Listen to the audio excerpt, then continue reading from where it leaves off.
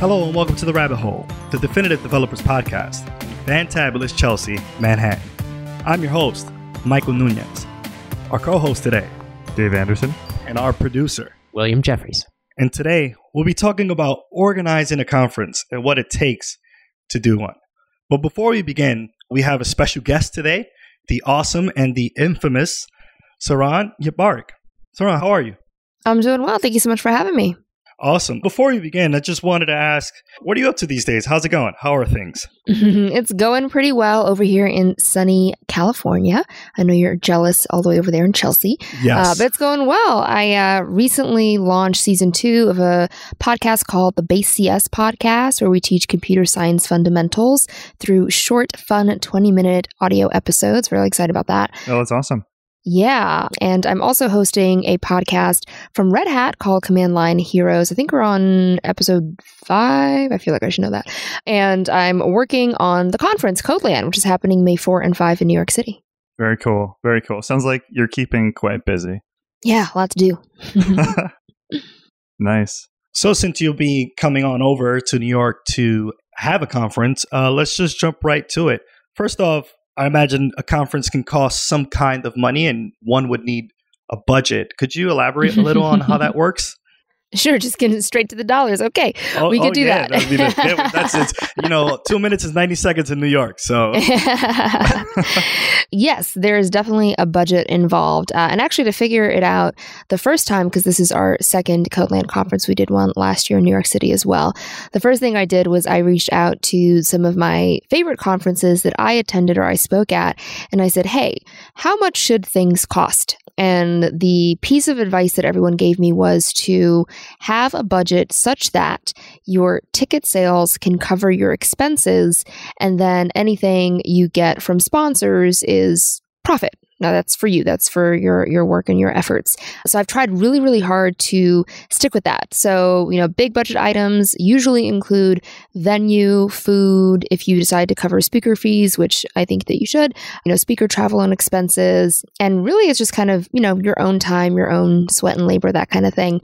We're really, really lucky that Microsoft is hosting us for the venue. So we didn't have to pay for that. So that, removed a huge, usually the biggest line item off of our budget. So especially that in helped. New York. Yeah. That's great. God, definitely. Especially in New York. So really excited to be hosted by them again for the second time. But yeah, those are like the main things: speaker stuff, signage, food, and venue.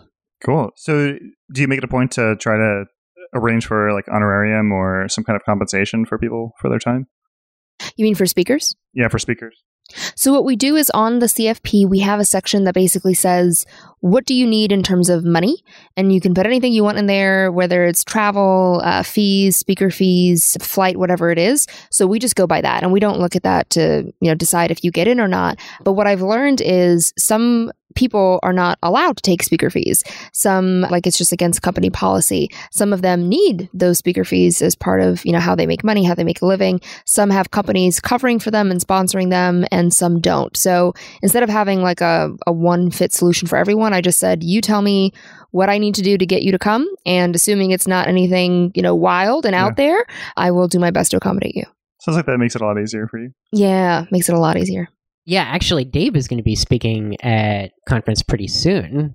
Mm-hmm. I wonder, could you shed some insight as to how you do your speaker selection process? Ooh, I love answering that question. Absolutely. So we have a programming committee, and this year we had over 400 people submit to speak. So I started with a programming committee of 12, and then I had to find more people because there were so many applications to review. And so what I do is I try to get a committee that is really, really diverse in terms of background, skill set, experience, age, race, everything. I try to have a really, really super diverse programming committee. And the reason for that is because, I know that a lot of committees do blind reviews. And I think that's helpful. It can be helpful. But at the end of the day, no matter whether or not you actually see the applicant, you are still bringing your own biases, your own, personal interests, your own opinions into that process. So the way I think about it is, if you're going to do that, I would like to make up teams that have different biases and interests and things that they care about. Yeah, so that makes sense. Right? Yeah. And so I take that team of 18 people and I divide them into review groups. So each group is 3 people. And in each group, I try to have, people with the 2 most important things I care about are skill level and how they learn to code. So making sure not everyone came from boot camp, not everyone in that little group came from a university getting a CS degree. And I try to have at least one really junior person, one really senior person. And from there, I give them a rubric. So I have them answer or rate the talk on 5 different questions. And then I take the average of a 4 or above. And that final selection goes to me. And then I pick my favorites from there. Oh, cool. Yeah. So you're making the final call and there's, I guess, some cohesion in the final results. Right. Yeah. And that's the thing that, is because people always ask, why did I get selected? What's wrong with my talk? And a lot of times there's nothing wrong with your talk. Your talk is great. But if, out of the 400 applications, if 30 people all submitted a talk called How to Get Started in Open Source, you can't have all 30, right? Like it doesn't matter how good.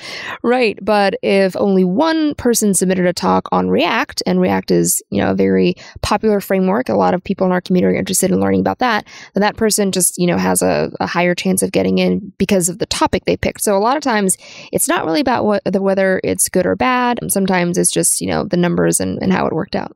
Right. Yeah. I guess it pays to be like kind of a unique snowflake in terms of like the top that you're submitting, like either being on the bleeding edge or just taking a different cut at a topic. Yeah. And I think the big thing that I saw also this year is that a lot of people submitted talks that were more lecture-y. It was, I'm going to show you how to get started in React. And for our conference specifically, I don't think that's really the right approach. I think that conference talks are much, much more interesting if it's, here is my story of how I struggled to learn React. And as I explain that story to you, I will also share some, ideas of how to get started. So one of the big advantages are for the people who framed their talk as this is what happened to me, this is what I experienced, this is what I did, versus here is a skill that I am now going to give unto you. It's much more relatable, much more fun if it's a personal story. Right. It's harder to fall asleep during a personal story. Yeah, exactly. Yeah, one of the questions actually for the review committee that I had them consider is the talk a talk or is it a blog post? Can I just read about this topic and get 90% of the information from just, reading it? Or is there an advantage to having a real life human being standing in front of me, sharing this knowledge and essentially performing this content? And if the idea doesn't have something about it that really takes advantage of the fact that it is a real in-person presentation, then it has a much lower chance of getting accepted. Yeah. It's interesting how complicated the idea of selecting a speaker is. I was looking at the speaker selection criteria for the conference that I got accepted to, which I was very happy about. It was my first one that I submitted to and got accepted to. Congratulations. Yeah. PyCon Italia. So I was the only person with international a GraphQL. too. Yeah. Yeah. The only person with a GraphQL talk in English. So that's my secret. But I was reading through the method for selection, and it's open to the public to vote on each talk. Whoever got a ticket, and they use some kind of like Monte Carlo, like Schulitz method for like there's like grids and lesser paths for the ideal speakers, and Interesting. It was very complicated. I kind of like the personal approach that you're talking about because I can relate to that, whereas this method was like just pure science. Yeah. Yeah, and that's the thing too. Like for me, I think my conference is a little bit different because we started with a community, which is the Code Newbie community, and the conference is designed with them already in mind versus other conferences, which I think start more from I have this idea or this topic, let me see who's interested. So in my situation, it makes a lot of sense for kind of me to have the final say because I'm always going back to my community and thinking, okay, would Tiffany want to hear that talk? Does Michael care about that? I can point to specific people in my community and make sure that the talks I'm selecting, the speakers that I'm choosing are of interest to the community. Yeah, it's like a customer persona, except actual customers. Yeah, exactly. Yeah, it's funny. I remember being on the conference proposal review committee last year, and it was a really interesting experience. I was also on the conference review committee for Pi Gotham here in New York. How's that? It was super different. It was really interesting to see how wildly things vary. I didn't realize that there would be so many different ways of doing it. But I wonder if actually their system is the same one that PyCon Italia uses. Because it's more like mathy. Yeah, it was like a Python app. It was like a Django app that you could spin up to run your conference selection. I mean, I guess that may speak to the community shaping itself after what their goals are. Python, you go to the Python Stack Exchange and they probably have an algorithm for that too. Everything. Mm-hmm. I wonder if this is part of the Python. There's one right way to do a thing, and they all use the same Django app. That makes sense. So you've talked a little bit about the attendees, but I'm guessing that you've broadened the group that is coming to these, and it's no longer just the core base of the Code Newbie podcast. How did you handle marketing? How did you handle promotion for that? Sure. Well, the really great thing about the conference and just the community in general is we're very kind of inherently social. We're very, very big on social media. I'm pretty sure last year the hashtag Codeland was trending for at least one of the days. I think maybe even both of the days.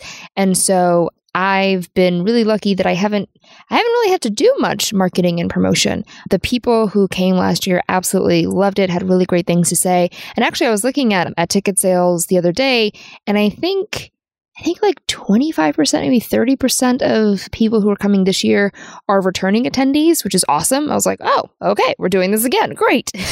So a lot of it is really word of mouth. A lot of it is, the speakers who came last year going back, to their friends, their community, and saying, oh my God, if you're learning to code, you definitely need to come as well. So that's the big thing that we're relying on. I think it also helps that we have a second podcast this year, the BaseCS podcast I mentioned. I'm doing the Red Hat podcast, so that helps as well. I'm speaking and getting myself out there. So, we've been growing and doing some fun stuff, since the first conference ended. So that's hopefully gonna help as well. Yeah, a lot of free advertising you have sort of built into your whole formula there. I didn't realize your attendance was so. I mean, that's great. I guess Madison Square Garden, is that your next venue? Yes, that'll be happening at 2019. Look out for that. Couple, what is it, 30,000, 40,000? I don't know how big that thing is. Thousands of people all over the world. Bring your own pyrotechnics. It's going to be selling out the garden in a day. Absolutely. In all seriousness, how did you select the venue, and what was involved in that?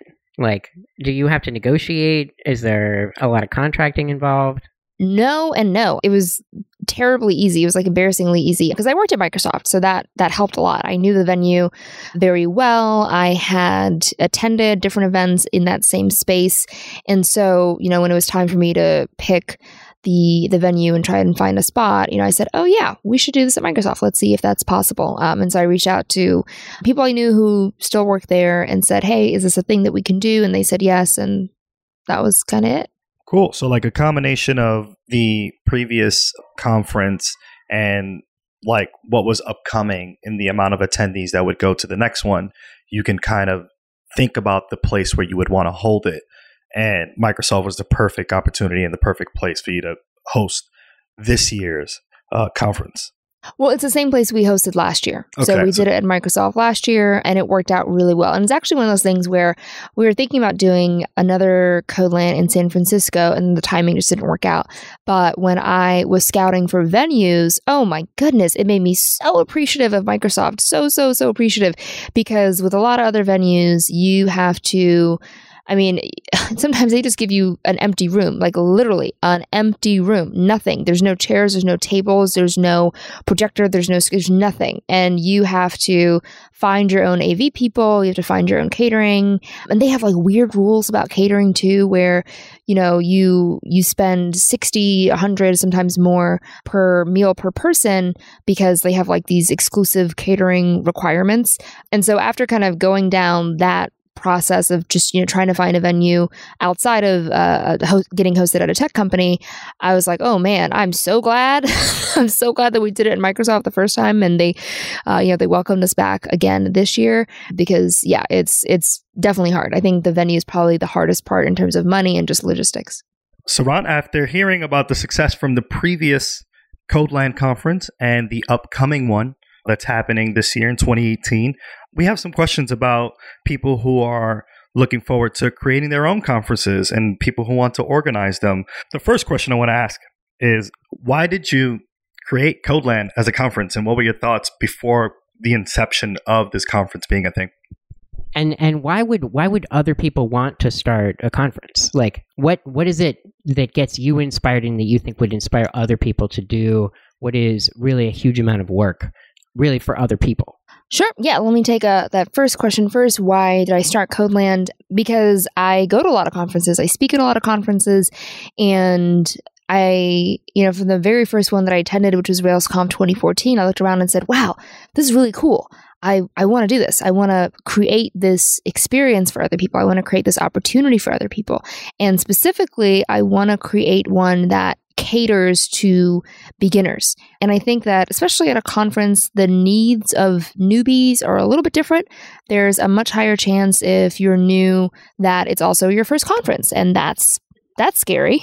It is, there's a much higher chance that you are going to get lost when someone is speaking. If they're doing a demo or anything technical and they mention a library that you have never heard of before, you're going to feel intimidated. You're going to get lost. If they mention a bunch of buzzwords, jargon, or even they make, little inside jokes about the industry that everyone else seems to get but you, there's so many really little opportunities throughout the conference, whether it's in the hallway, at lunch, during the actual content, the actual program itself, where beginners can easily feel intimidated or just don't feel like, they belong there.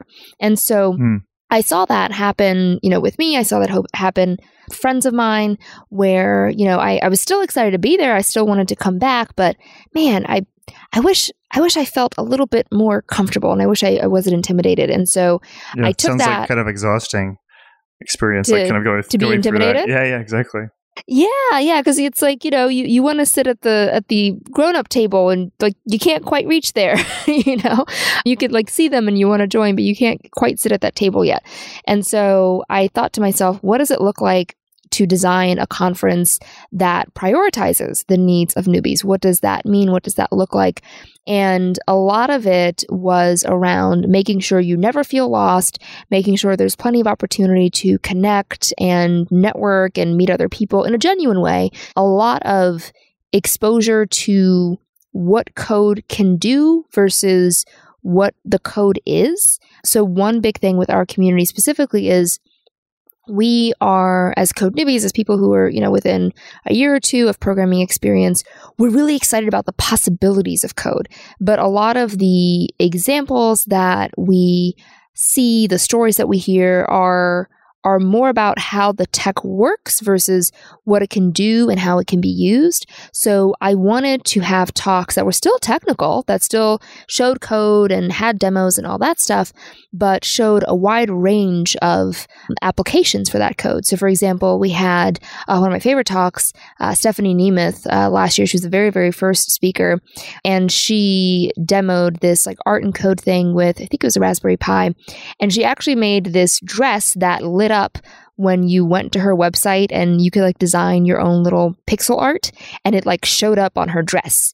And that wasn't for a job, or wow, she's that's not fascinating. making. Yeah, so it was like interactive. So cool. It was an interactive dress. Yeah, it was awesome. And that actually became like her first experience building something like that. And now I see her on Twitter all the time making all these really beautiful wearable technology pieces, and they're just it's amazing. That's so cool. But that's it. And you never see that unless you were you never see that. At a place like that. I really like exactly. like your idea earlier about like kind of, or the approach that you're outlining earlier about how like this really started from the idea of a community, and like this like kernel of an idea is something that you built the entire thing around. Where it's like a lot of other conferences are like Python conferences, so the kernel of the idea is Python is a thing. Exactly.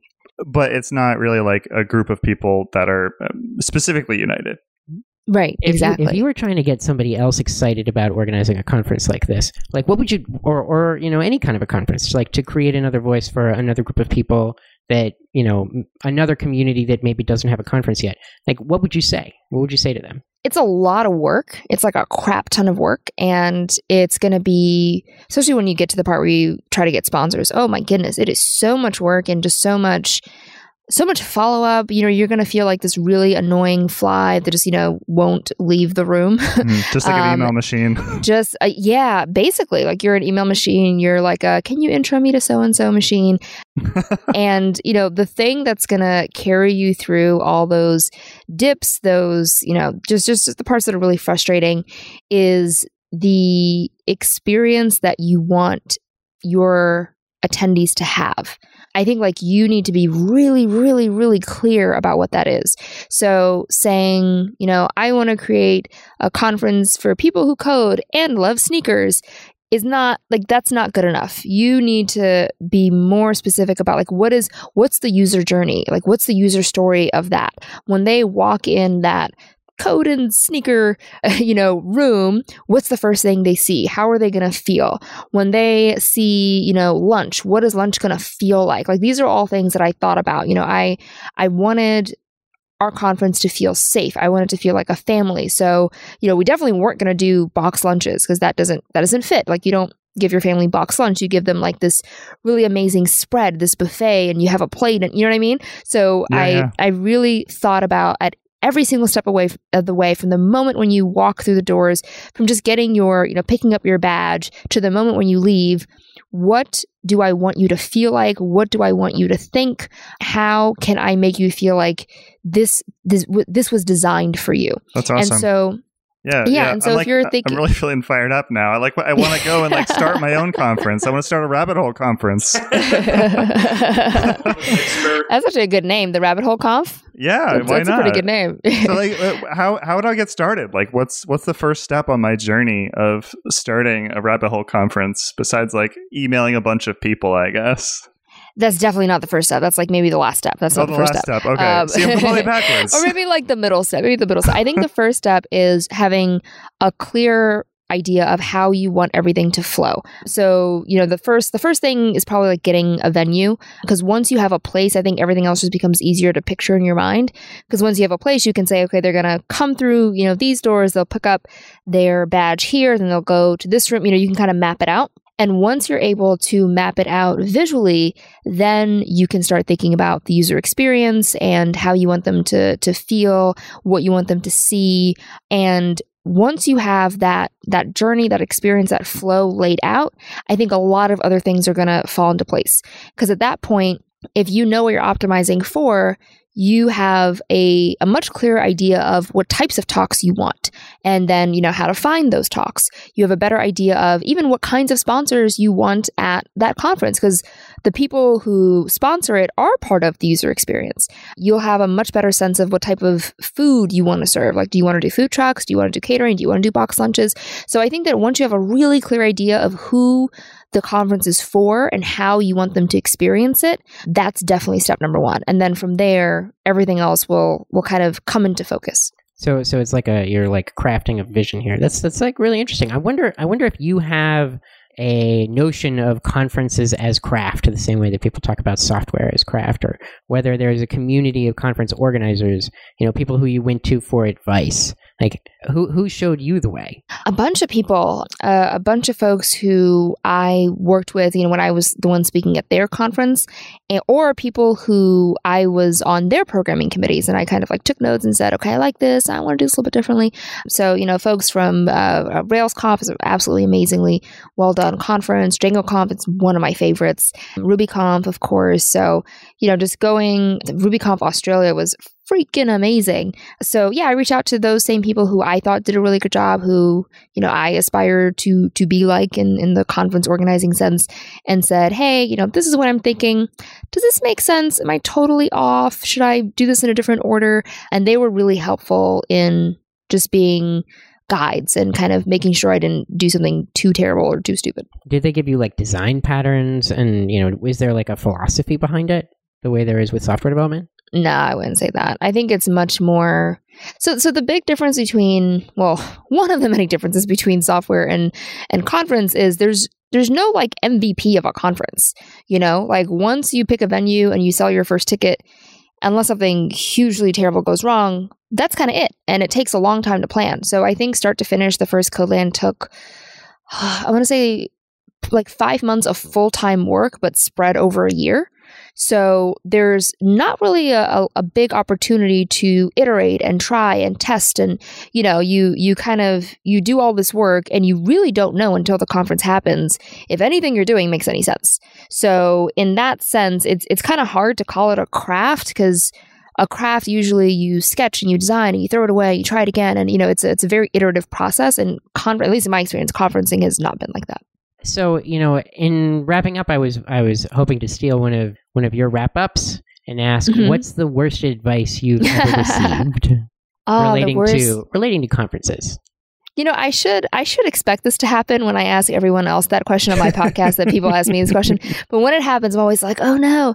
The worst general advice that people generally give me when they speak about, or when I tell them about Code Newbie and CodeLand and stuff, is that they like what I do, and so their immediate advice is, what are you going to do next, or how many more of these are you going to do?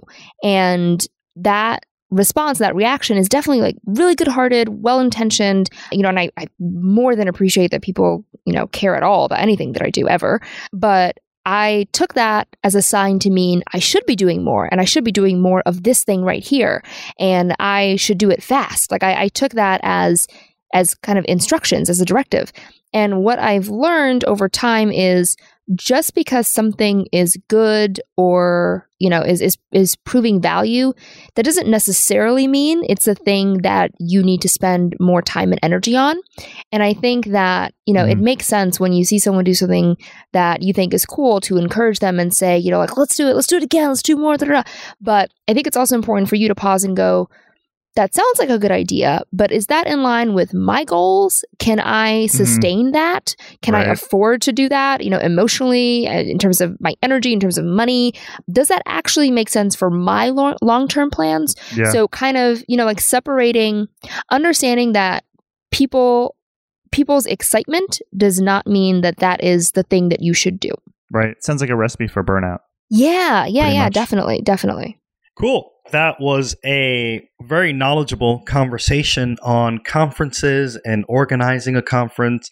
I imagine our listeners would definitely appreciate it. Saron, thank you so much for stopping on down through the airwaves and your nice weather versus where it's currently raining right now. Thank you so much. Do you want to give us the scoop on CodeLand one more time? So yeah, sure. CodeLand is happening May 4 and 5 in New York City, hosted by Microsoft this year. So if you are interested in hanging out with an awesome community of programmers and people learning to code and talking about all kinds of awesome technical things, please come join us. Tickets are available at codelandconf.com. Awesome. Saron, and how can people reach out to you? Sure, you can email me, saron@codenewbie.org, and Twitter also works really well. My DMs are open. So just my first name and last name, Saron Yitbarek. Awesome, Saron. Thank you so much. Yeah, thanks so much for hanging out with us and bearing through all this wonderful audio engineering and video conferencing problems. How many software engineers does it take? More than three. Yeah, thanks again, Saron. Definitely really been appreciate there. You coming on. Yeah, no problem. Thanks so much for having me. Let's keep the conversation going on Twitter. Follow us now at Radio Free Rabbit. Like what you hear? Give us a 5-star review. It helps developers just like you find their way into the rabbit hole. And never miss an episode. Subscribe now, however you listen to your favorite podcast. On behalf of our producer extraordinaire, William Jeffries, and my amazing co-host, Dave Anderson, and me, your host, Michael Nunez. Thanks for listening to The Rabbit Hole.